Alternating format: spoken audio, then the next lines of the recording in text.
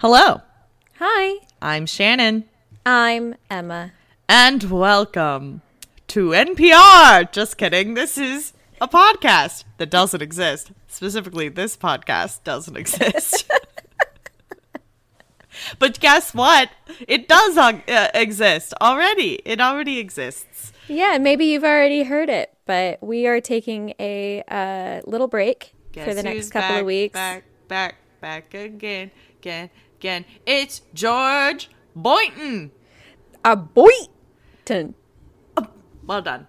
Thank you. Yeah. I've been thinking about that all day. Yeah, I'm going to Colorado to visit my family. And yeah, so we didn't have time. Sorry about it, but also it's all right. roll with it. It's our show. You always get so aggressive. It's so funny. It could be way more aggressive. You thought No, that was I know. aggressive? I know. It's so funny though to me, as if anyone is pointing a gun at our heads. I mean, look, hey, for the record, since we're recording, I will say I feel like it took a good year and a half before I got you to be willing to do repost episodes. Well, because I didn't want them to be anything that had already, like, that it was too close in time to listen to. Mm-hmm. So I wanted a bit more. And now we have enough of a backlog. Guys, we've given you so much content to listen to. So if you'd rather not listen to Mr. Boynton's adventures this week, go ahead and listen back to something else you want to listen to. And here's the thing. If you are mad about the reposts, she's getting aggressive again. No, here's my thing. The mailbag has been empty. It's growing cobwebs. Well, not growing. You get what I'm saying. There's a tumbleweed rolling through there. So I will take it. If you're mad, tell us about it. But say something. Don't just be quietly mad. That's what I do with a lot of things. And it's not healthy, you guys. We shouldn't. Don't be Catholic about it. Let your emotions out. Oh, I was going to say Irish, but Catholic also works. Irish Catholic specifically. Yeah. Any hoozles, I'm off having fun. When you are listening to this, if you listen to it when it comes out, I hope you're having a pleasant February. And it's almost over, so I don't know. Do what you got to do during February. And make sure to not wear a suit made of paper in the street. But please don't. Although it's getting warmer, so we might be able to do that. Greg, do not make paper booty shorts. I mean, Chubby's might make a booty short brown paper bag situation. But in any case, you guys, enjoy. We love you, and we'll see you next week. Bye. Hello. Hi. I'm Shannon. I'm Emma. And welcome to This Podcast Doesn't Exist. I hope that you liked our brand new theme music, courtesy of our friend Tom Emsley Smith. Talk about way to show up. You right? Give us podcast ideas, and then you listen, you subscribe right away, and the rest of you, I'm not saying you need to step up your game, but I might be saying that. At least, the least you can do, my friends, because we want to hear from you, is send us a quick little email. Let us know that you're out there. We promise to read them someday. Yes, we have been planning to do a mailbag for about a month now. At least. It might be before Christmas. Well before Christmas. But things have gotten in our way, mainly ourselves. As well as, some of it is my fault. I'm currently moving. We're in a new pod location. The Pod Nook. The new Pod Nook. We're so sorry. We didn't give you the chance to say goodbye to the stewed. Yeah, so sorry. We didn't necessarily know. We didn't either. It was goodbye. Yeah. But who knows? You never know. There might be... There's always one day. There's always some time that we might need to go back. You know, when I need to paint this. True. Or if you have someone staying here. Yeah. But yeah, welcome everybody. Like I said, send us all your stories. And you can do that from our website, which is thispodcastdoesn'texist.com. Yes. .com. Thank you. Sorry, I was too busy I was getting ready to say our website, but then I second guessed myself because last time I said www and you commented on it. So then I went, oh God, what comes after www? And then you took that pause as like a cue to jump in, which worked out fine. But what comes after? The name of our show. The name of our podcast? It's fine. That's why I need to paint it up here in the nook so I can look at it and remember. Yeah, exactly. Yes, you need visual reminders.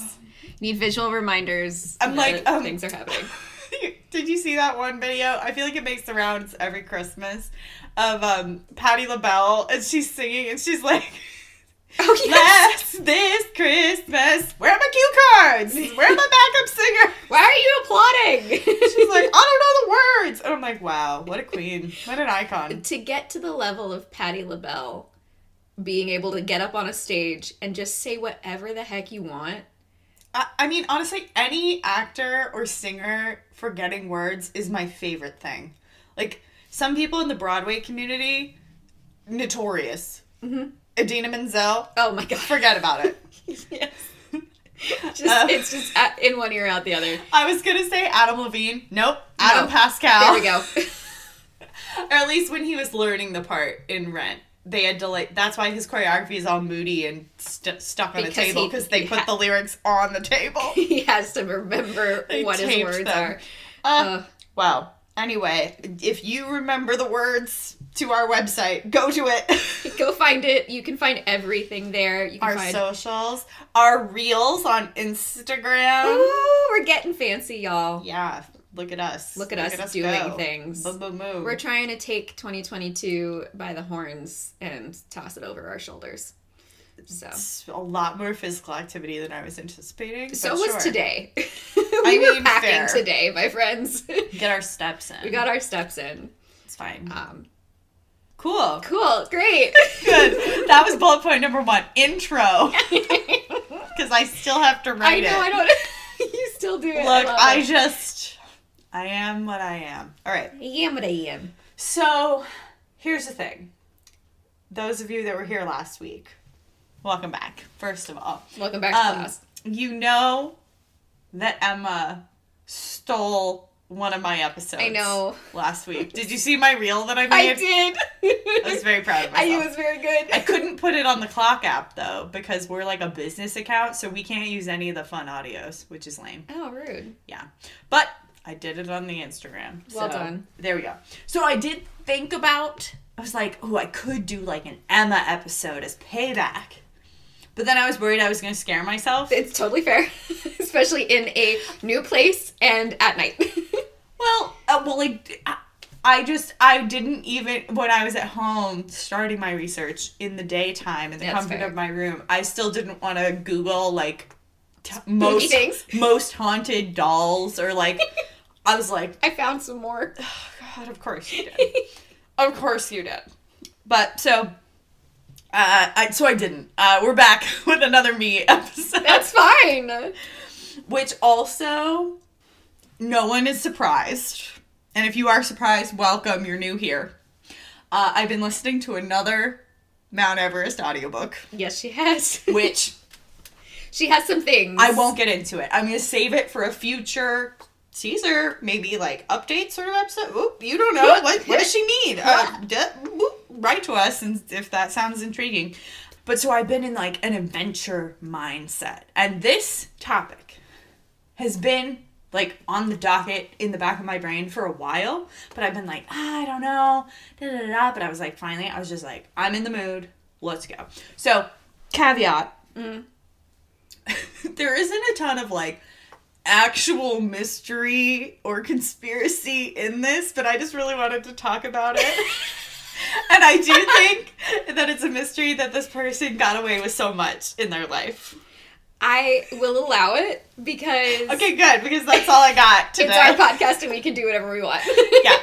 Well, again, if you, dear listeners, friends, family, random strangers off of dating apps, hi. Hello. If you want to hear us talk about things that aren't mysteries but we're really obsessed with, like, write in and let us know, because we're always trying to think about content. Yeah. So, there we go. Emma, Yes. Here we go. Okay. This episode Yeah. is going to take us across the globe. Ooh, wait, like to different places, like multiple places across the globe? Yeah, I was going to list some things if you didn't interrupt me. Sorry, I was asking questions.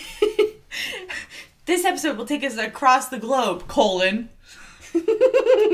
from California to the Irish fields, across illegal borders, into the gold business, Ooh. hypothetically to the North Pole, and even into divorce court. And I will say, similar to Frank Abagnale Jr. of Catch Me If You Can fame, I feel like this person falls into the category of if you didn't know he was real, you would think that the story was like really outrageous that they made up for a movie. You're like, wrote what? it. That's bananas. So today, I'm here to tell you about George Melville Boynton, the best explorer that never was. Ooh! Oh, I'm excited. Also, currently, it sounds like a mystery anyway, so I'm excited. It's a twist and a turn, I will say. Huge shout out, first of all, to an account on TikTok at theamateur.professional. I've linked it in the show notes. Their TikTok video I saw ages ago, like 2020, and I saved it because I was like, this sounds cool. And then I finally got back to it. And then also to the blog for the British Library's map library, which is called The Map House, which I think is cute. That is very much my primary source. So you're going to hear from them a fair amount. That's fine. But there we go. Actually, like, they are my primary source because there's actually very little about this wacky dude, like, on the internet. That's so interesting. Like, 4 pages of Google search results. That's and so interesting. Half of them are, like, the yellow pages, or, like, lookupdeadpeople.com, and you're like, this person is not... This person does not exist. Right? Like... You're going to become the primary source. What? I mean... The Map House should still be the primary source. But you are the researcher who has pulled all the information together. I mean, sure. We love it. I meant, before we start recording, I did mean to look up to see if any other podcasts showed up if you search his name. I forgot, so... That's all right. We'll find out. We'll stake our claim right now, and if Here we're we wrong, go. Sorry. Listen to it all the way through. Like, share, subscribe. Okay, so, early days. Chapter 1. Okay. George Melville Boynton. What a funny name, first of all. It's a great... Boynton. Was born in Laconia, New Hampshire on July 15th, 1869. Not much is known about his childhood. Makes sense. We do know that his father, Melville Cax Boynton, was a successful cloak merchant in New York City. Cloak? I mean, it's the late 1800s. I know, but like, whooshoom. Yeah. Dracula. Number 1 client. A new cloak, sir. George received a thorough education in Boston, after which he lived and likely worked with his father in New York until the age of 20. In 1889, a violent quarrel drove them apart, after which they never spoke again. Wow. Afraid to return home, and with only $10 in his pocket, George made the first of many brash decisions he would make over the course of his lifetime. He boarded a fruit ship headed for Rio de Janeiro in search of adventure. Fun. I mean, at that point, you only got $10. You got nobody else in the world. What else are you gonna do? I mean, yeah. Be sensible? We don't hear about a mom ever. I was gonna say, apparently mothers don't exist. This mother doesn't exist. Okay, so Rio de Janeiro. It was there that, in his own words, to a newspaper 30 years later, Boynton discovered his true life's work, soldiering. Okay. A vocation to which he would return several times throughout his very weird life. All right. And then this next bit is heavily paraphrased from the Map House. Shortly after arriving in Rio, on, quote, a street with a Spanish-sounding name, unquote, He saw a regiment of Brazilian troops parading in their red and gold uniforms and was mightily impressed. Knowing that South America was at the time plagued by uprisings, revolutions, and civil wars, Boynton saw a career as a soldier of fortune as, quote, about as steady up trade as one can take up, unquote, and went at it with great enthusiasm. In the same newspaper interview, Boynton claimed to have fought with the Marshal da Fonseca in Brazil in 1889, in the revolution against Balmaceda in Chile in 1891, and along Piccola Pirola, the Fox of Peru, from 1893 to 1895. That's a lot. He also claimed to have been a military advisor to Maximo Gomez during the Cuban War of Independence, 1895 to 98, and later to have fought in Colombia, Mexico, and Manchuria.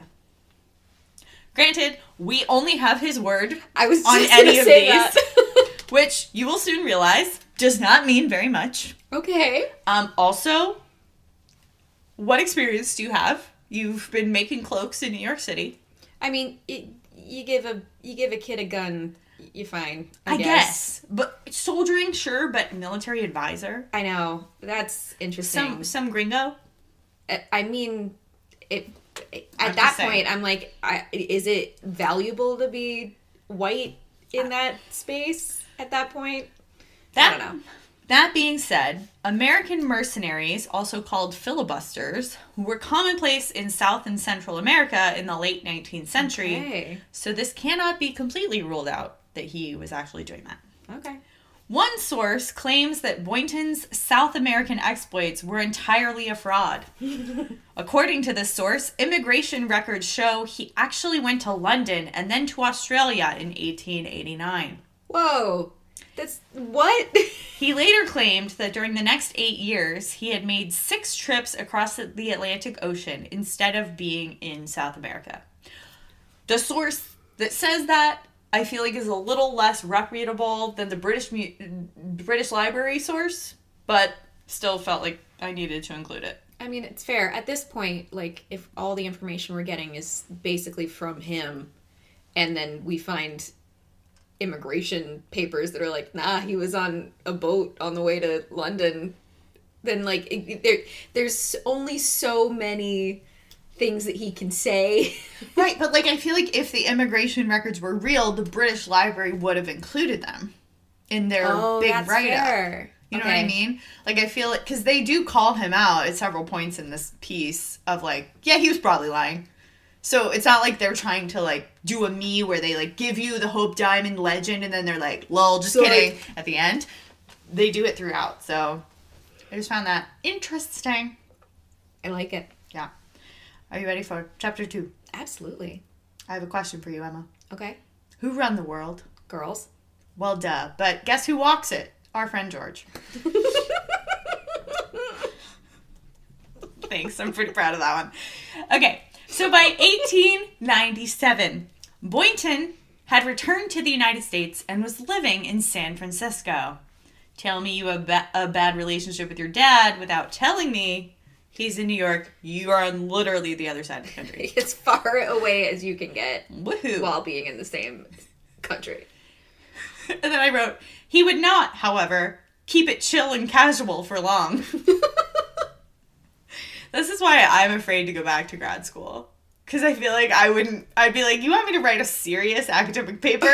I'm like, hey, bro. Nah, man. I'm not here for serious. I'm here for a good time. Okay. Soon he would set off on what is perhaps the most infamous of his wild endeavors. Walking around the world to win a $50,000 wager. Whoa. According to contemporary news articles, Boynton made a bet with some wealthy friends in San Francisco. Some sources claim that it was the mayor of San Francisco himself, that he could walk around the world without spending any money, relying entirely on the kindness of strangers. He supposedly said that he wanted to prove, quote, that money is not the most important thing, that the superiority of man over colossal difficulties can be accomplished minus the aid of Uncle Sam's gold certificates. And then there's an article from the Strand magazine, which was published in February of 1901. And I have a quote. So here we go. Another traveler who aspires to make himself famous by creating the record of having walked around the world is George Melville Boynton. He started from San Francisco early on the morning of August 13th, 1897, and he is still tramping. He started with no money in his pockets, his object being to live on the hospitality of the inhabitants of the various countries through which he passed. The estimated distance is 31,000 miles, and he is to accomplish the task within a stated time. This remarkable feat of pedestrianism is the outcome of a wager. If Boynton succeeds, a sum of $50,000 will be paid over to charities in San Francisco by the other parties to the wager. Boynton reached England some months ago, and after touring the country, left for the continent. Judging from the present rate of progress, there seems every prospect of the globetrotter fulfilling the wager. It is to be hoped that he will, for charity's sake. Which I was like, oh, he's doing it for charity. How nice. This is fascinating, too, because now my next thought is, how'd you get on the boat? We'll get there. His proposed route was to take him from San Francisco to New York, then by ship to London, through all the major capitals of Europe, across Siberia to Vladivostok. I really That place tried. sounds so fun. Vladivostok. Vladivostok? Yeah. Through Japan and back across the Pacific. He would finish by crossing the United States a second time before arriving triumphantly in Washington, D.C. He was required to complete the walk within 5 years and was not allowed to spend any money along the way. As odd as this trip may sound, long-distance walking was actually not uncommon at the time. I guess that's just turn-of-the-century entertainment for you. I was just about to say, you're so bored. You're so bored. Before the 24-hour news cycle, this is what we had to do to get news in the papers. Right? In a dramatic interpretation of the bet's conditions, Boynton decided to undertake this venture without a stitch of clothing on his back. Oh my gosh. To avoid walking the streets of San Francisco in the nude, he hastily fashioned a suit of clothes out of brown paper, perhaps utilizing some of the skills he had learned working with his father, the cloakmaker. No. The answer to that is no. Sorry. This is just, you're not wrong about the twists and the turns in this guy. Oh my god. This is only chapter 2, my dude. I'm crying. Good. I'm not sorry. Why? Why did he have to be nude? Because I don't know, he wanted to start with nothing to prove that you could, but then I think he quickly realized, like, oh, I'm gonna get arrested. I just really like the idea that someone was like, I bet that you can't walk the entire world in 5 years. And he goes, oh, I bet I can do it naked. What a frat bro move. Hold my beer. Very bored frat bros.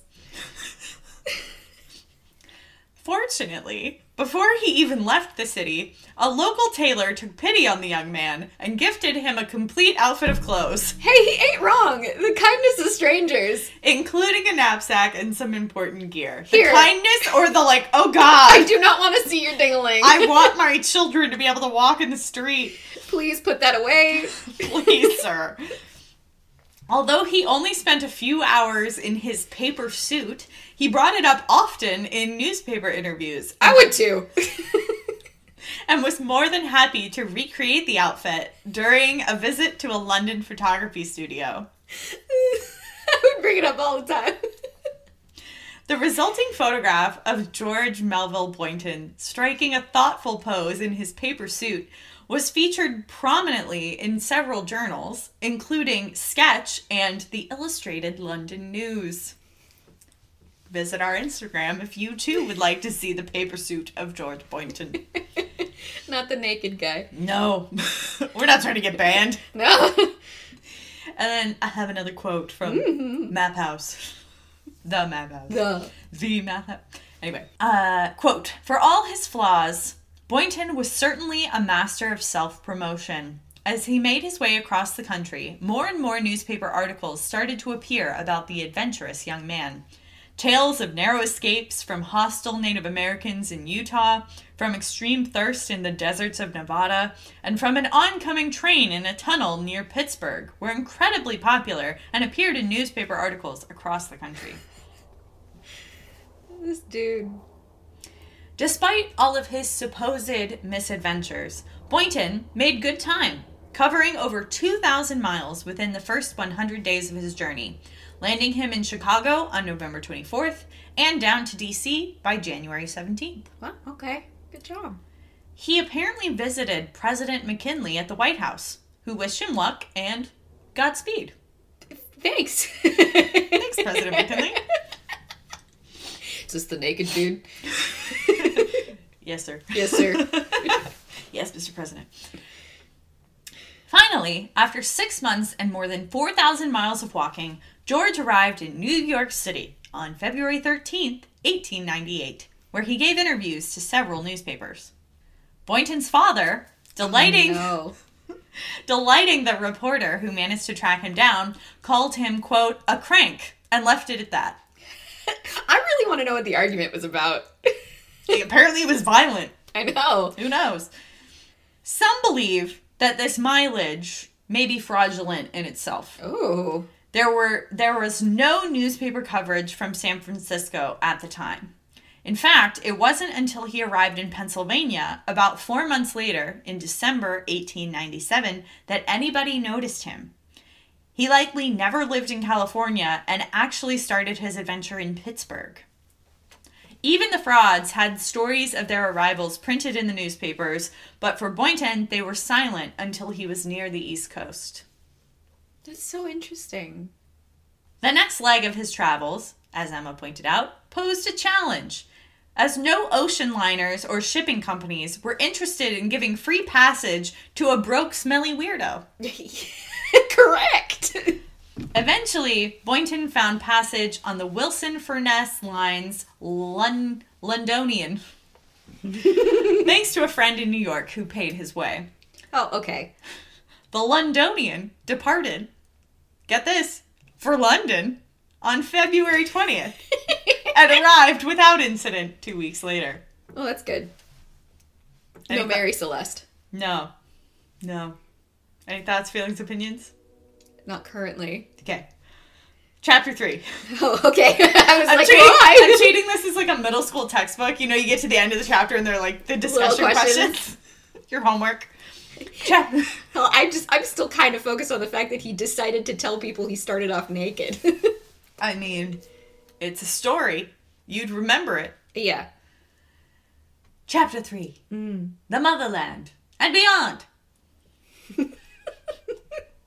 Boynton only stayed in London for 4 days before departing for Liverpool by way of Birmingham. From Liverpool, he sailed to Ireland, arriving in Queenstown on the White Star Line's Britannic on March 31st. For the next month, he traveled extensively through Ireland, visiting Killarney, Limerick, Dublin, and Belfast, as well as many smaller towns and villages. His travels were covered in detail by local papers, especially those in Dublin and Belfast. So we know that this part, at least, he didn't make up. Yeah. He did do some walking. Yeah. He's not a total fraudster. Well, I mean, you gotta play at least a little bit of the part in order to make it believable. I guess. It was this focus from the press that led to a happy bit of happenstance for the young Mr. Boynton. Can I ask how old he is again? I like immediately forgot. 28, I think, by this point. Because Okay. he had the fight when he was 20, and then he went down to South America to soldier a lot. Maybe, yeah. For Okay. like a few years. Oh, wow. Okay. Due to the continued interest in his walking journey, George found himself in the Dublin branch of James Stack Lauder's photography studio. Lauder's firm was quite famous in its own right, known for the successful commercial distribution of their portraits of the royal family. Ooh. Okay. The firm also had studios in Glasgow, Belfast, Manchester, and on the fashionable Bond Street in London. Ooh. And then we have another little blurb from the map house. Upon entering the studio, Boynton was entranced by a photograph of a mysterious woman and demanded to know her identity. The proprietor explained that the woman was his niece, Sarah Harding Lauder, who lived with her family in Glasgow, her father being the manager of the Glasgow branch of the Lafayette firm. Without a moment's hesitation, Boynton walked to Belfast, boarded a ship for Glasgow, introduced himself to Sarah's father, and asked for her hand in marriage. Wow. That is no time spent thinking. Sarah seems to have been equally taken with the mysterious stranger. Girl! As the couple were married less than a week later in Edinburgh on the 11th of June, 1898. So I made myself a suit out of brown paper. Paper. And it looked, honestly, I looked hot. Our wedding, very low cost. I mean, I can make you. We'll go to the butcher, we'll go and get some paper. It'd be real easy. Honestly, you'd look beautiful. You'd look beautiful in anything. You would look beautiful in brown paper. I fell in love with you before I even saw you. In person. In person.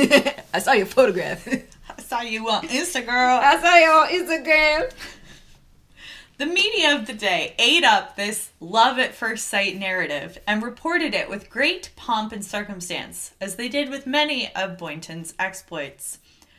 None of the media accounts, however, mentioned that the newlywed couple spent just one day together before Boynton left to continue his walk around the world. This girl's like, sure, I'll get married to you. When are you leaving? They also failed to mention that Sarah's mother was vociferously against the marriage and refused to give her blessing. Rightly so. I don't know you, dude. Yeah, that's not being too overprotective Irish mom. Like, no, Scottish mom. Scottish mom. But regardless, Celtic mom. Like, yeah. So, from Edinburgh, the newly married Boynton turned south, crossed the English border near Longholm, and arrived in Kendal in the Lake District on June 19th. A week later, he completed his longest single day of walking, a whopping 52 miles. Ouch. While passing through Liverpool and Manchester. He was briefly detained in Nantwich with a foot injury as a result of his lengthy push. Ouch. But managed to continue on to Birmingham a few days later. It was in Birmingham that Boynton received one of the warmest receptions of his journey when the mayor, with whom Boynton would remain friends for decades after, bestowed upon the young man a gold medal as a token of the city's esteem. I'm just imagining this, like, portly little British man coming out from his house. Hello. Good evening, sir. I would like to present to you this gold medal. It's a token of our love. He's like, thanks, I really would love a sandwich. Can I just get some water and a seat? Can I have a scone, please? Can I just have some pants? I'd really like some new Some pants. new boots. From Birmingham, Boynton headed straight to London to prepare for the European phase of his journey. On July 30th, George left London on a ship bound for Lisbon. Once there, he applied to the U.S. legation for a passport to allow him to cross the border into Spain. Interesting. Cool. Okay. You didn't need a I guess passport you to did. get That to was- England. that was my but next question. It's fine. It is a little bit of a weird choice because Spain and the United States had been at war since April. I was going to say, that was my next question. Yep. History class was rearing its head. I was like, oh, we had a war with Spain. Well, good to know. George's passport application was co-signed by his new brother-in-law, James Stanley Lauder, who had apparently traveled with him from London. Whoa, wait, what? But I want to know, though, if he was like, all right, you keep walking, I'll meet you in London. Like, I'm not coming with you. Yeah, he's like, I'm going to take a carriage. I'll see you later. Bye. Boynton intended to capture photographs of his walk across Europe. So perhaps James Lauder was sent to deliver the camera equipment and instruct Boynton on its use. Okay, that makes sense to me. Or perhaps the 18-year-old was simply enthralled by his mysterious new brother-in-law and went along for the adventure. Oh, I did not realize he was 18 years old. Yeah, but this is like late 1800s 18. That's basically like 30. Yeah, but your mental state is still the same as an 18-year-old now, I would assume. Yeah, I guess. Your maturity level is definitely not as high as it should be. I mean, that father let his daughter get married after like one day or like, that was a week, baby. Like,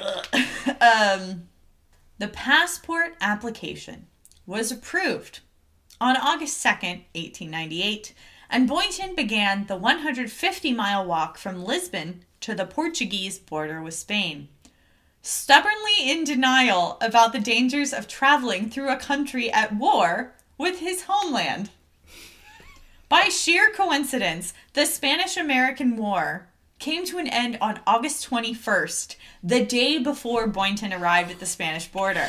I feel like this dude has some kind of guardian angel. He made a deal with the Fae. Yeah, some kind of universe witch who's like, you know what? Go for it, buddy. You go. You go. We'll just sit back and watch. Take care of it for you. Even so, Boynton was refused permission to enter Spain by the border guards, possibly because news about the treaty had not reached them yet. Okay. But most likely because Boynton's appearance, demeanor, and purpose all would have sounded extremely suspicious at a time of heightened tension. He's naked, walking. He's not naked anymore. Stop picturing him naked the whole time.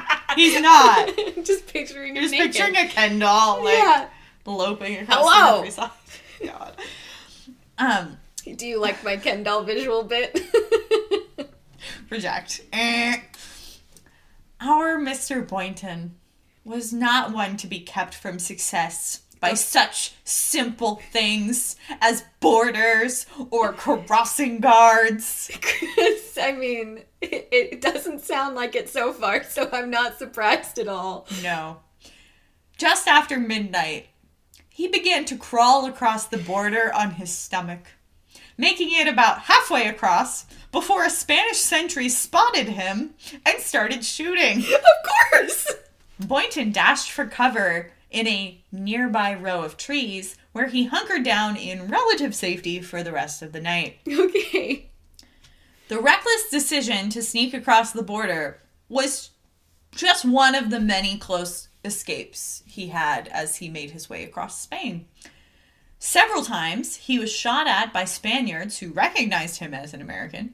He was attacked by angry mobs, threatened by Spanish army officers, and arrested several times as a spy. Yeah. At no point, did he ever try to make things easier for himself by disguising his nationality. In fact, he made it significantly more challenging for himself by choosing to wear an American flag sash, which was given to him by a fellow American traveler at the Alhambra in Granada. This is the most American thing I have ever heard in my life. And it's what, 1899? Yeah. The sash accompanied him, for better and for worse, as he walked 1,300 miles across Spain. Oh my god, dude, just ditch it. No. He was proud to be an American. Proud to be an American. The Iberian leg of his journey came to an end when he crossed into France on New Year's Day, 1899. Oh, that's kind of fun. After a treacherously freezing journey through the Pyrenees. Oh, never mind.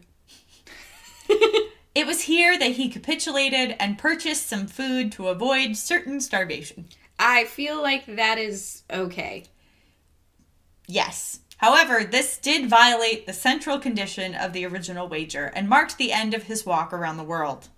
Boynton, severely weakened by the winter crossing of the Pyrenees, sailed to London before heading to Glasgow to see his wife. Oh, okay. I kind of thought that he was just going to be like, all right, peace, bye. Although your face makes me scared.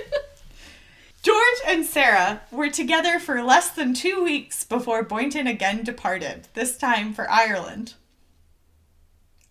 Why? Within 8 months of the wedding, he had already sent her a letter encouraging her to file for divorce. When she, Yeah? when she refused, Boynton filed for divorce himself, admitting during the trial that he had repeatedly been unfaithful and that he intended to return to the United States and had no intention of bringing Mrs. Boynton with him. He even joked in court that he was going to name his new company after one of his mistresses as a cruel joke, but one that was reported with glee in the Scottish press. Dang. That's cold, man. Like, I respect that you're like, you know what? I was super unfaithful to you. Like, we haven't been married that long. We don't really know each other. We should just get divorced. One, though, you, dude, should be the one to file for divorce, because if your wife does, then that's going to be an issue at this point in time, because she's a woman, and unfortunately, there's, like, no rights for her. And two, did you not think this through the first time? Well, we'll get there. Oh, okay. After 3 years, the unhappy marriage was finally dissolved on November 15th, 1901. It is reasonable to wonder whether the marriage was simply a matter of convenience for Boynton. That would make sense to me. 2 weeks before the wedding, the South Australian Register reported that he was searching for, quote, some admiring firm to represent him with a camera and a number of photographic plates. Ah. So perhaps he just saw Sarah as an opportunity. Aw. It's obvious that she, like, kind of liked him. Maybe? Or was she just sick of her ma trying to get her to, like, date the butcher's son? I mean, that's totally fair. You know what I mean? Like, she's like, wait, I can get a husband. And I've read enough historical romance novels to know that people either really want to get married or they very much don't. And they're like, how do I find a husband that also doesn't want to be married? But we can just, like, do that and then not do anything else. basically be each other's beards while also, like, except, doing whatever you want. I mean, stuff happens. I was going to say, in a historical romance novel, it usually ends up that they end up loving each other unconditionally. Who doesn't love an enemies to lovers? Me. That's my favorite on the trope. page. On the page. That's never true. in real life. Like, Aaron, I'm so glad we were never don't enemies. be mean to me, ever. And don't be, please. I can't take it. I'm too fragile. I can be mean to you, but please don't ever be mean to me. So true. I'm like, I can be mean to other people. No, don't take that out of context, future enemies of my life. It's fine. 2022, I'm entering my reputation era. There you Do you go. know what that means? You're cool. If you don't, lame. Go back and listen to episode, like, 17 or whatever it was. Go watch our very first reel. Our second reel. Yeah. Our second reel. For real. For real. All right, what are we on? Chapter 4. Oh. What's next? And if you recognize that fandom reference, you're cool. I'm very not cool then. What show do I absolutely love that I want you to watch? West Wing? Yeah. Okay. Why'd you say it like I that? don't know, because I was questioning myself as I said it. Yeah. I was Question yourself, not the West Wing. Oh, You're no, like, absolutely You're like, not. the West Wing? Oh, because I was trying to make sure that it was the actual show. I was like, there are so many shows that I know I'm supposed to see by now. Although I feel like for television, you've seen way more than me. I've seen more popular, like, newer shows. Whereas, like, you have watched, like, I've never seen Survivor. I have never seen The Amazing Race. Yeah. I've never, like, I like that kind of stuff. Like, you are there for the long-standing, like, competition shows, the reality TV. I'm there for the, like, comedy, the stupid stuff. I'm there for the stupid stuff. I will offer that if you and Aaron next season of Survivor want to get in, I'm happy to do that with you. Okay. Or they have some seasons on Hulu and Netflix. Okay. I have met someone who has won Survivor. Yeah. Yeah. But I've never seen. I told her that. I was like, so I've never seen Survivor, and she was like, that's fine. I used all the money to pay for medical school, and now I'm a cancer doctor. And I was like, You're great. cool. You're cool. All right. But anyway, what's next? To the North Pole. Ooh. What? Yeah, confusing. I know. It is very weird. Yeah. I mean, at this point, I'm just expecting him to end up like in a zoo. You're like, and then he found El Dorado. He did. It's like he like genuinely found El Dorado. I mean, you did mention gold. Oh wait. Oh. During the spring of 1899, Boynton traveled back to Ireland to give talks about his lengthy walking endeavors. It was during this time that he realized he could raise money just by walking and talking about it. I mean, once you have some momentum, pun not intended, but once you have some momentum of like, hey, this is what I am doing, and everyone is so bored that they're like, oh my gosh, I'm going to follow everything that you're doing. Like, of course people are going to come and watch you talk and pay you to talk to them. Yeah. With this new scheme in mind, Boynton returned to New York to begin raising money for an expedition which, if it had succeeded, would have placed him among the greatest explorers of the age. He intended to fly in a hot air balloon to the North Pole. Oh, okay. In a letter sent to the American Geographical Society in April 1900, Boynton stated that he had, quote, decided to try and reach the Earth's northern axis by means of an airship, unquote. He also wrote that his method of reaching the pole would be, quote, very much similar to that of poor André, unquote, a reference to the Swedish balloonist Salomon André's doomed attempt to fly over the North Pole in 1897. André, a far more experienced balloonist and explorer than Boynton, failed to get nearer than 300 miles to the pole before his balloon crashed. He and his two fellow explorers, Knut Frankel and Nils Strindberg, lost their lives in the attempt. Their bodies were not discovered until 1930, and the ultimate cause of their deaths is still a mystery. Aww. That's so sad. But also, like, dude, what makes you think you're able to do this? Yeah. Like, just pure unmitigated gall. The audacity. There we go. Thank you. The audacity of this witch. But, I will be looking into that balloon crash. That's a mystery. Does that have me written all over it, or what? So as you so eloquently pointed out, Emma, despite the fact that Boynton had no scientific skills, no Arctic experience, and very little adventuring aside from walking under his belt, he really seemed to think he could accomplish a task that had bested 3 much more experienced men. The audacity of a white man. I assume he's white. I mean, I also assume, and in the pictures, the pictures, he appears to be. Okay. He's from New Hampshire. I mean, he could be, I don't know. This is true. Yes. But also, like, late 1800s, we're not going to let a non-white man just walk around. That was my that was my next my next thing. I'm like, historically they probably wouldn't be okay with anyone who wasn't white wandering around. It's yeah. At noon on June 26th, 1899, George Boynton set off from Brooklyn, New York, headed for San Francisco. Walking. Again, he's walking. Okay. Styling himself as Captain Boynton. His goal was to find, quote, 5,000 patriotic Americans who will volunteer to give $10 each to send himself. Captain okay. Boynton, and a party of 5 others on an exploring expedition to the North Pole. Well, at least you're not doing it by yourself. I was a little afraid that you were like, I'm definitely going to be able to do it all by my lonesome. So there's a guy that I probably won't talk about on the podcast because I don't think there's actually a mystery involved.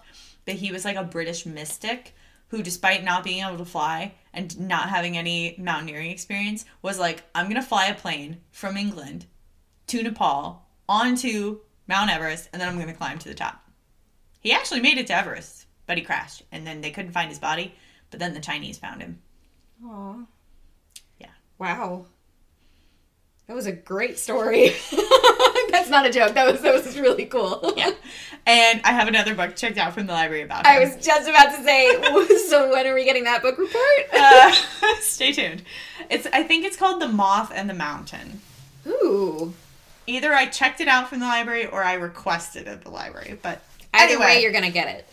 I mean, maybe. We'll see. I do much better on audio than I do with physical books, Yeah. but that's okay. Right. So in order to draw more attention to his fundraising goal, Boynton set himself the added restriction of never sleeping indoors for the duration of the trip. Again, like the whole... You gotta have a gimmick, Emma. You really He do, already walked apparently. across the country once, supposedly. But, like, it's the one-upmanship of, like, I bet you to do this thing that is basically uncomplishable. Oh, really? Bet! Naked! Outside! So I mean, stupid. he is leaving in June, so that's a little bit more feasible. That I don't know, by he's the- not sleeping inside. By the time you get to the desert at night, like, it's cold. Well, that's not my problem, Emma. I wasn't saying it was! He chose to do this. And also, it's not like there's a film crew following him the whole time, right? That's like, he true. totally Yeah, could he have could have just just, no find one's... a shed somewhere. Exactly. No You know, one's going to hold a it to him. boxcar children situation. Oh, yeah. And, like, I feel like he'd be like, well, it's not a house, so it's not really inside. I left the door open. That's true. He would find some way to Be like, caveat it's a tent. it. Yeah. He'd find some way. By August, he had reached Chicago. 3 weeks later, on September 2nd, he arrived in Kansas City. Kansas, not Missouri. Where he managed to arrange to sleep on the back porch of the Allman Hotel. The following day's edition of the Kansas City Journal, rightfully skeptical of this new arrival, described him perfectly. Oh, I'm so excited. Quote, "The captain may be destined to be a great man. He thinks he is. He might be a lunatic, and he may be a harmless vagabond. At any rate, he tells an interesting story about himself." Ooh. Ooh. What a burn! What a sick What a burn! backhanded compliment. Okay, just a quick side, because Aaron's grandmother is one of my favorite people on the planet. She is English. She is just so good at turns of phrase. Like, she has perfect turns of phrase. Mm-hmm. And there was a point at which she was meeting, like, another family member's family. So, like, married into, it was her brother, or her, whatever. There was a young boy, and he was being as cocky as young boys are. I think he was, like, 15, 16. Oof. So, like, he was in that age. And Jen, Aaron's grandmother, was sitting there, listening to this boy talk and everything, and he gets up and leaves, and Jen turns to Aaron, whoever was there, and says, "He seems to be admiring the man that he hopes to become." And it was like, oh, The library is now open. like, seriously. What a sick read, Jen. I love her. I love her. I love her. But that's what that reminds me of. He seems to be admiring the man that he hopes to become. There you go. The Boynton North Pole Expedition, which was scheduled to depart Spitsbergen, which is like mountains in Europe. People would climb it as training for Mount Everest back in the day. Just saying. In July of 1903, the expedition, in July of 1903, failed to come to fruition, to the great disappointment of the American Geographical Society and to all of the patriotic Americans who had supported Boynton on his walk from New York to Colorado. All the sashes. Chapter 5. Chapter 5. Gold. 5 golden rings. By October, Boynton had reached Colorado Springs, where, with typical reckless abandon, he decided to climb Pikes Peak. Okay. He later claimed to have beaten the world record for the fastest ascent of the mountain, though of course we only have his word for it. Exactly. I mean, yay, good job. Good job, buddy. While recovering from a knee injury, Boynton became friends with an old prospector named Fleming, who told him about the enormous mineral wealth of the surrounding area. Boynton immediately staked his claim to the land, giving it the name the Montezuma, after the gold-rich Aztec emperor. After examining the land himself, Boynton sent a letter to Noah E. Barnes, an English financier, whose acquaintance he may have made while traveling through London the previous year. Boynton sent samples of the region's gold ore to Barnes in London, which were inspected by the Bank of England and found to be of the highest quality. Ooh. After several visits to the region to conduct his own surveys, Barnes founded the Colorado Prospecting, Developing, and Mining Development Company. Dude, you could have deleted one of those. one of those words didn't need to be in there. Boynton was made vice president and general manager of the company. Uh-oh.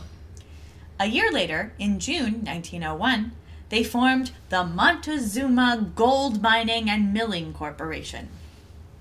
The company had an initial capital stock of $300,000, divided into 60,000 shares at $5 each. Okay. Math, and also, like, business and finance and I don't know. whatever. The Montezuma claims were expected to produce over $1 million worth of gold and silver in 1903 alone. So, not surprisingly, the shares sold extremely well. Of course. In an interview with the Salida Record newspaper in September 1902, Barnes predicted that, quote, $750,000 annually will go to England as dividends to shareholders. The Montezuma Gold Mining Corporation's elaborately designed stock certificates lent the company an air of legitimacy, which in hindsight it did not deserve. Mm-hmm. But you can see one of those on our Instagram. This podcast doesn't exist. It turns out that the supposedly successful mine had actually been seeded with gold from other mines to make it appear more productive. Through a process known as salting, which basically involves taking gold ore in a shotgun and shooting it into the mine. To, like, really get the right... Because you can't just, like, leave a lump of gold to be like, oh, look. No, you gotta, like, into the wall. It just really... The amount... I will say, regardless of the fact that this guy isn't necessarily, like, the explorer he wants to be, he's most certainly the adventurer. Just shooting gold ore in Well, the cave. we think it was not him, it was Barnes, his, like, partner, doing it. Oh, well, still, to be tangentially involved, you still got the adventure there, my man. Yes. In the end, before I get to the end, also just the, like, gumption that you are already on a fundraising mission for this ridiculous plan, but then you have enough confidence in your own self, whether it's luck or your own business acumen or your own fraudulent, music madness of it all, to take a detour and be like, oh, there's gold here? All right, we're going to pin a pin in the hot air balloon North Pole extravaganza. I'm going to just start a quick little business over here. Like, Some passive income. yeah. The Airbnb of the day. Yeah. Just buy some land. Like, whatever. I mean, you're right. Like, the audacity. the audacity of a white man. Like, I can do it. I can do it all. Whatever. In the end, No dividends, surprise, were ever sent to shareholders in London, and the company declared bankruptcy.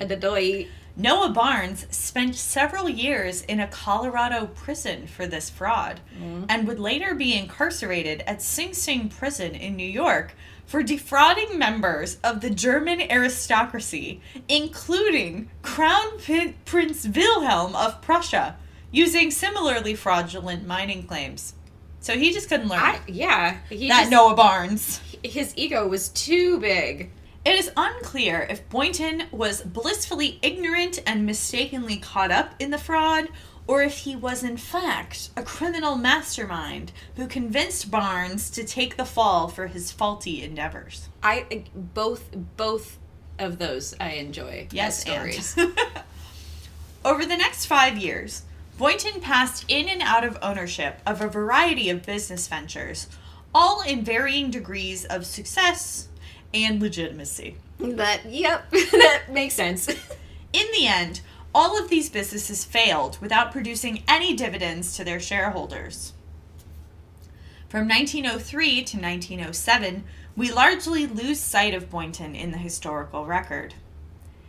He may have been on the run from angry investors of his failed business ventures, or even serving jail time alongside Barnes, though we have no record of such a prison stay. The most likely answer, as extraordinary as it may sound, is that Boynton saw an opportunity to return to his successful career of mercenary soldier, this time in China. In subsequent interviews, Boynton mentioned he had served as a military advisor to the Japanese in Manchuria. We have no evidence to substantiate this claim, but the Russo-Japanese War, which lasted from February 1904 to September 1905, does conveniently fill the gap in our knowledge of Boynton's activities. The one reliable piece of evidence we have linking Boynton to the Russo-Japanese War is a passport application submitted to the U.S. legation in Santiago, Chile in 1905.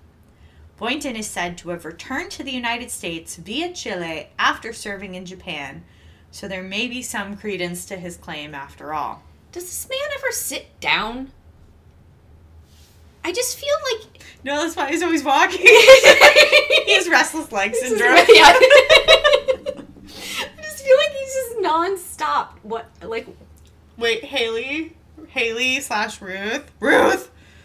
I'd like to put in a request for a future Meme Monday. If someone can take one of the photos of this man and turn it into a restless leg syndrome, medication ad. Oh, that's perfect. That'd be amazing. Also taking new contenders. Are you a Photoshop whiz? Show off your skills. Send a theme song. We'll take creative hour anytime. Yeah. I mean, fan fiction. No. Yes. Oh, I don't want fan fiction about us. No, not about us. About something that we talked about on the podcast. That, yes. Please send me links to fan fiction about our, mysteries. Sorry. What if it was just Shannon and Emma go on an epic National Treasure adventure? Oh, I would love to read that. Yeah, that's fan fiction. No, Not I all know. fan fiction is The stuff that I read when I was in high school. Yeah, not all of it is rated whatever. Some of it's rated E. I was going to be some of it's rated E for everyone, but I'm E on a site. Never mind. Never mind. Wrong. All right, anyway. Forgot to mention, Uh-huh. Liam also wrote us a theme song. Yeah. But he claims he's not finished with it, so Okay. we're gonna let him. That's okay, because we're planning to use it on mailbag episodes, and we still haven't recorded those yet, so Yep. stay tuned. Chapter 6. The Darkest America Expedition. Whoa. By the end of 1907, Boynton re-enters the public eye, with his name appearing in newspapers attached to an expedition to explore the South American interior. The Discovery Darkest America Expedition was named after the Discovery, the sloop Boynton had purchased to carry his explorers up the Amazon River. The expedition was expected to take place over 5 years, starting from Buco at the mouth of the Amazon, the expedition would follow the Amazon to its source before crossing the Andes to reach Punta Paranas, who knows, Peru, the western point in mainland South America. The earliest articles prominently mentioned the possibility of lost gold mines and potential riches for the members of the expedition.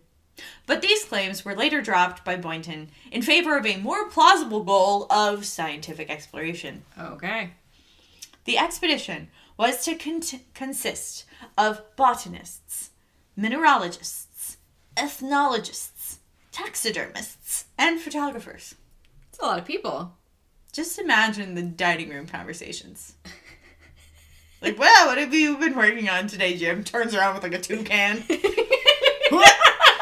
He starts to make it like a puppet. Oh, God. And how are you today? It's like, oh, God. Tim, or Jim, whoever you are. Whoever. Put it away. Put it away. No one wants that. Undiscovered flora and fauna were to be cataloged and sent back to the greatest museums in London and New York. And then I have another quote from the Map House, which sounds like the coolest frat ever. And by coolest, I mean nerdy, and that means cool to me. Yeah. Welcome to the Map House, man. Okay. Brief detour. Brief interlude. We're back to Mount Everest talk. Oh, no. It's really short, I promise. It was just really funny because, like, the guy, Mark, I don't remember his last name, it starts with an S. He was in the 2019 documentary that's on Disney Plus that I talked about in our Everest podcast, which my mom said was very good. She listened to it. So Thanks, Mama Karen. that's cool. But he went and he visited the Royal Geographical Society and the Alpine Club, which he makes a joke. He's like, every country that has any sort of mountaineering sport going on has an Alpine Club. He's like, you've got the Canadian Alpine Club, the American. He's like, but in England, it's just the Alpine Club because it was first. But so he goes, and it's an interesting comparison because at the Royal Geographical Society, it's very like white gloves. Someone's with him the whole time, and then at the Alpine Club, they have one of the oxygen bottles from the 1924 expedition, and it's a gong that they use in their lecture hall. They like hit it before a lecture starts. Nerds. But like they're like the chill guys, Yeah. right? And then the other people are like, ew. You want to talk about George Bellery?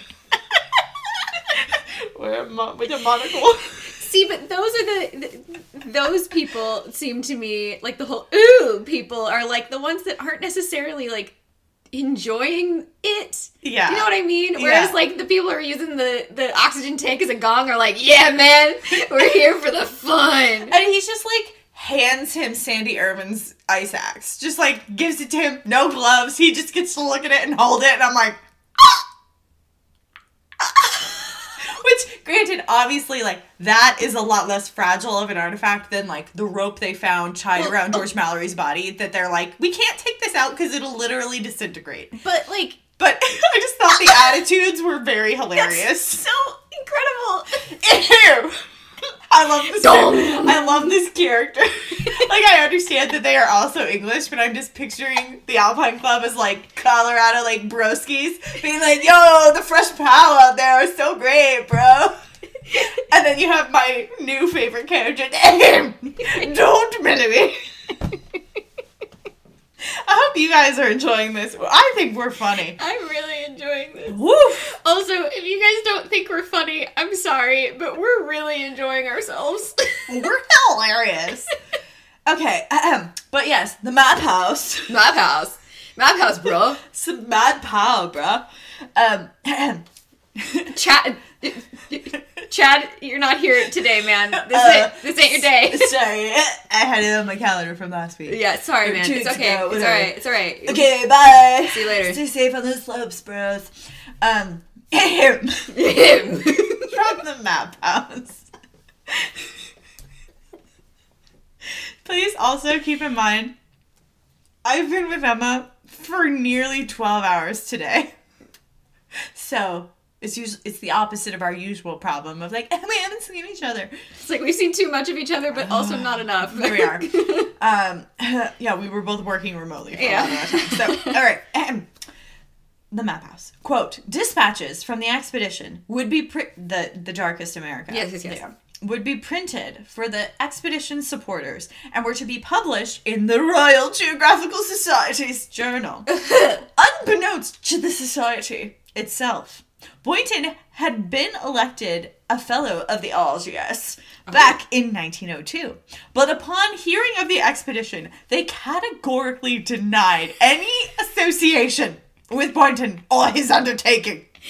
Unquote. Pulls up white glove. We don't know him. This American. But you can become a non-voting member of the RGS. Fun fact. For how much money? I don't know, but you can. Because I need a birthday gift idea. I'd really want to get you into the Bros Club, though. The Alpine. I feel like you could just like walk into the Alpine Club. They'll be like, "Hey, Sup, dude? Cheerio." Sup, cheerio, dude. You'll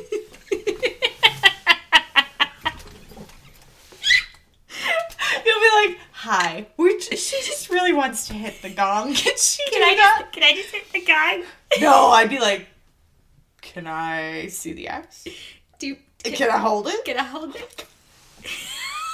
Can you imagine? I might cry. I was just about to say you look like you're about to cry. Oh my god. Just like, okay, sorry. You came here for fraudsters and nonsense. If you're a fan of the pod, you really should not be surprised at all. So, back to the Darkest America expedition. Or Mr. Boynton. Boynton! The expedition was headquartered at the glamorous Bellevue Hotel in Boston, Mass. Ooh. A Boston newspaper reported at the time that Boynton would patrol the lobby of the hotel every morning and evening, dressed in a khaki uniform, his chest covered in unrecognizable medals. That he made in his room. Puffy paint. Much to the annoyance of the hotel's management and many of the guests, he would insist upon speaking at length to any likely recruits about the merits of the exploration. Uh-oh, he's starting to go cuckoo. Starting? Like, more so than he was before. Boynton's experience publishing stock certificates to legitimize his sham companies would have given him a great deal of insight into the importance of good design to persuade investors. Ooh, he's a graphic designer for, like, marketing. He's good at it. He was like, I know graphic design just goes on Canva and uses a template. That's me. He likely took existing copies of a map printed in 1906 and added flourishes, including the expedition name and a stamp of the glamorous hotel, to make the venture seem more legitimate. The projected cost of the expedition was approximately $100,000, all of which would need to be raised by the members before departing. This endeavor, however, was doomed to fail before it even started. Of course. Where else was it going to go? How shook would you be, though, if this was like a final act switcheroo rug? He actually was successful. Yeah. But then you would have been like, how have I never heard of him? Oh, that's fair. Right? Don't turn your head like that. I'm sorry. I was looking at the moth painting that I have, or that thing on the shelf, and I was like, I forgot about that. So See, sorry. I thought you were like, ghost. What to the stairs. Because I am freaked out. Okay. Sorry. I still haven't cleansed. That's what I'm gonna do tomorrow morning. Saturday, I'm bringing you ingredients for a simmer pot. Okay. I will be like, y'all unload that from the truck. I have to go to the kitchen. That's fine. I have chop. I have sandalwood and some Spanish words to say. So great. Boynton left the Hotel Bellevue shortly after publishing the recruitment poster, and in typical Boynton style, he left a trail of unpaid bills behind him. He traveled next to New York City in the hopes of finding more willing recruits. Instead, he found himself in jail due to yet another unpaid hotel bill. To add insult to injury, it was revealed during the trial that he had also failed to pay his $48 bill for the khaki uniform and medals he had worn in the lobby of the Hotel Bellevue. Bought those, man? Well, he didn't, apparently. Oh, that's fair. He didn't pay for He him. didn't pay for him. Why would he have I mean, I guess he was a soldier. I'm like, Yeah. but why would he have... Anyway. And usually that's, like, given to you. Right? And usually you're given medals. At least we know he didn't make them. Right? They were just unrecognizable. He's not a crafting person. He's just No. a crafty person. There you go. All right, so he's in jail Yep. in New York. Mm-hmm. And just when you thought this tale couldn't get more ridiculous, the White House gets involved. Why? At the time of Boynton's arrest, there was another man by the same name in the same prison. A George B. Boynton, who had been arrested by the Secret Service on charges of counterfeiting Venezuelan dollars. That's very specific. When some prominent New York citizens, because remember, he lived in New York for a Yeah. lot of his upbringing. When some prominent New York citizens heard that a gentleman named George Boynton had been arrested in New York in connection with an outlandish scheme involving foreign currency, they reasonably, though incorrectly, assumed that it was their friend, George Melville Boynton, our friend. I mean, I can understand the thought process. Letters from such distinguished individuals as the former mayor of Birmingham and Baron Headley, Boynton's former business partner, began to accumulate on the president's desk, appealing for a pardon. Teddy Roosevelt, Oh, of course. No one else would have been like, I admire the gumption of this man. Teddy Roosevelt, every bit the adventurer himself, admired Melville Boynton's spirit and granted the pardon. It was only when a lawyer visited George B. Boynton's prison cell to deliver the pardon that the error was discovered.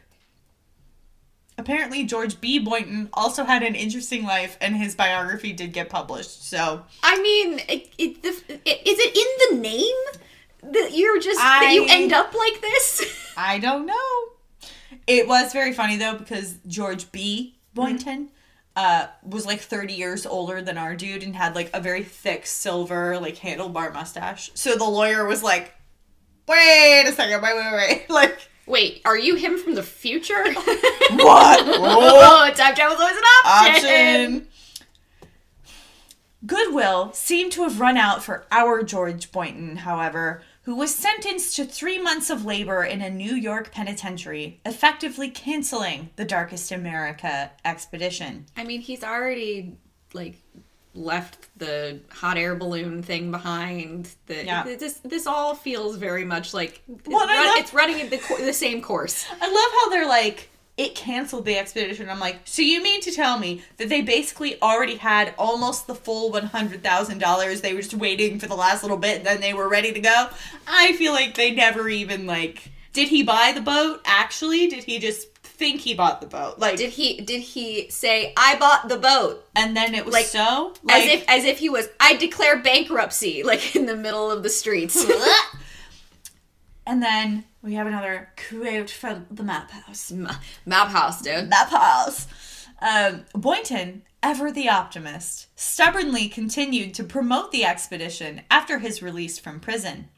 The final mention of the expedition appeared in a small Central Florida newspaper on December 11th.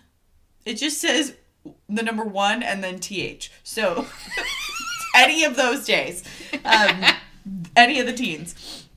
1908. The Ocala Evening Star reported that George Melville Boynton had arrived in St. Petersburg on the west coast of Florida to establish a training camp for his Darkest America expedition. The camp, which was to be, quote, a model of its kind, would be open to the public and donations would be gratefully accepted. Duh.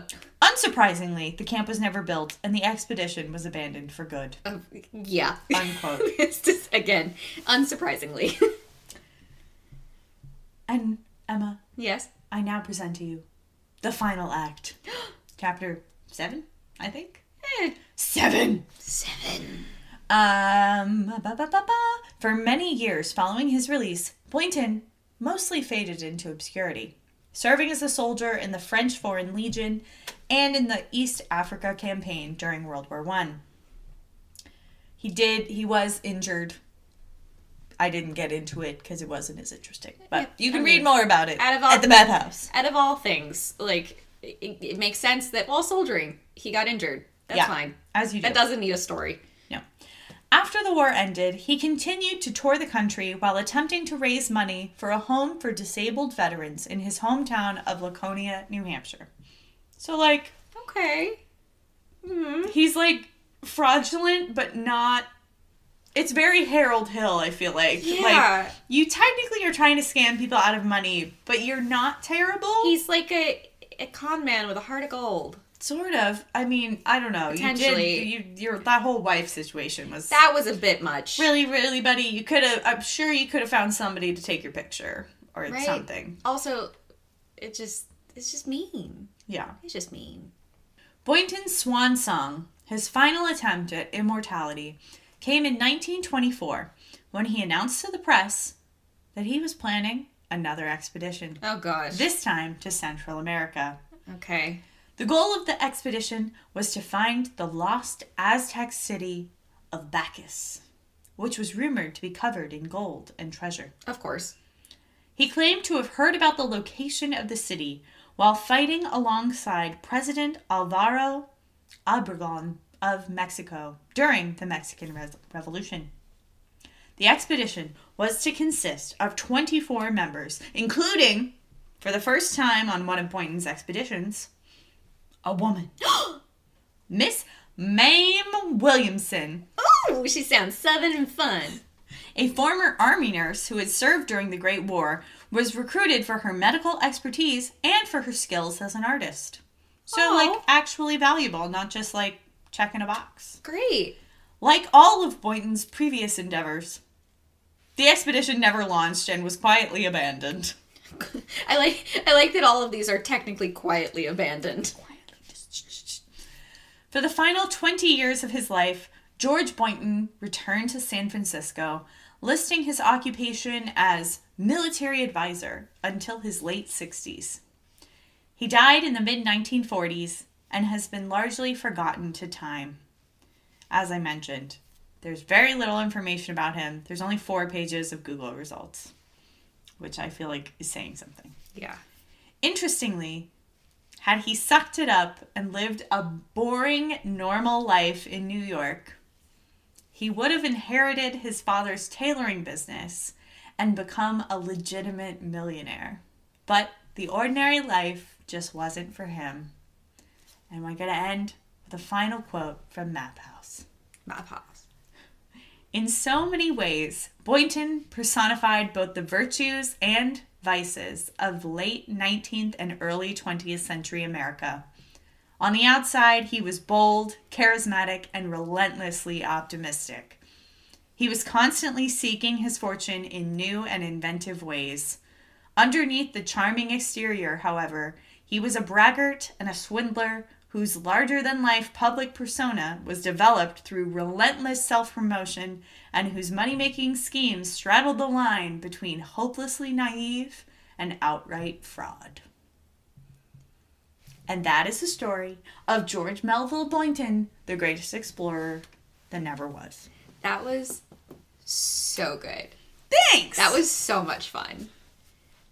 And also, I'm just mad now that, like, I didn't know about him. Right? Like, He just seemed... you want kids to get interested in history. You should tell them stories like that. Right? I just wish he had, like, kept a diary or something. Something! Like, you would think with somebody who had the kind of, I don't know, gumption, moxie, whatever, audacity that you want to call it, like, you would think that he would be like, I'm important enough to have an autobiography.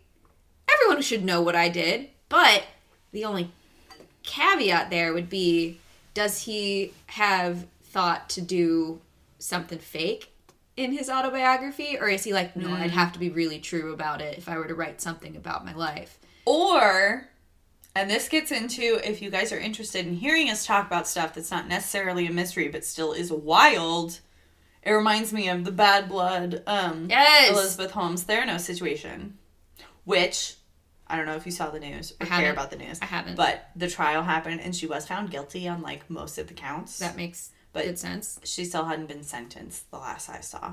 Okay, so the sentencing hearing probably isn't for, like, another week. I don't know. This was several weeks ago that okay. the guilty verdict came. I want them to send her to jail, but then I'm also like, jail is bad in America because it's privatized. But anyway, But like, the question with her is like, how much did she know she was frauding people? How much did she actually believe? So it's like, how much of his own hype did George believe? I think if is he the was, thing. if he was such a self promoter in the way that he seemed to be like, yeah, I could do this. Well, yeah, I can do this. And he did do like, some, like, he did walk across Spain. So, like... Yeah. Brazenly. Right, like, he was capable... In some capacity. You know what I mean? Yeah. Versus things that are, like, 100% a fraud, you're like, oh, well, that person's a jerk. Yeah. That's frauding people on purpose. But, like, I feel like he bought into his own hype. You have to. I mean, especially if you had the kind of initial... Like, because the walking thing was his first initial success. And it was like the first thing that he did, basically. So, at least so far as we know. Other than the soldiering, yeah. Other than the but like, you know, it feels like, oh, I am capable of this. I can definitely do this. This means that I can do whatever the heck I want, and no one's going to question me about it. Yeah. So. I think if we can all take something away, I think 2022 is the year that you just attack this year with the audacity of George Melville Boynton. You can do it. You can do it. If he can do it, you can do it. Exactly. Maybe don't try to fly to the North Pole, but you can like write that email to your boss. Yeah. You can ask for that raise. It is not as hard as you think it is. And at least you're not naked. In the streets. And making a suit out of brown paper. Brown paper. I want to know what he used to fasten it with. Maybe he sewed. I don't know. These are the questions I would want to ask him. Well, I don't know what to tell you, Emma. I know. It's all right. You know who I should ask about him? Who? Is my grandmother, Nana. Because she was alive during the time that he was around. Yeah. For a while. And I'm sure in the newspaper something must have come up. Can we get a Nana dispatch for the mailbag? Let's That'd see. Be so good. She'd probably be like, who? What? Do I know them? Well, we do have photos, so we can... That's true. She's also... jog our memory. So everyone knows, she's 98 years old. She keeps telling people she's 100, which at this point we're like, go ahead, round up. Sure. Yeah, you are more than allowed to round up. But the last time I visited her, she was like, did you know I'm not 100? Did you yes and her? You were like, what? You're not? No, I didn't. I was like, no, you're 98, Nana. And she was like, am I? I was like, yeah, I think so. What year were you born? She was like, 1924. I was like, oh, so maybe you're not 98. Wait a second. We don't do math. We don't do math. I think she's technically 97. Well, shout out to you, Nana. And Jen. Shout out to all the grandmas. All the grannies. All the grams, or as Jen refers to herself as, a crumbly.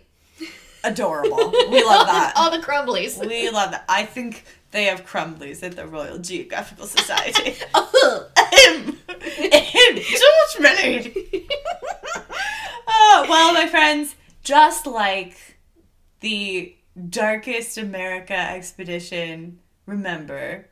This podcast doesn't exist. Tim. Cheerio, my dudes.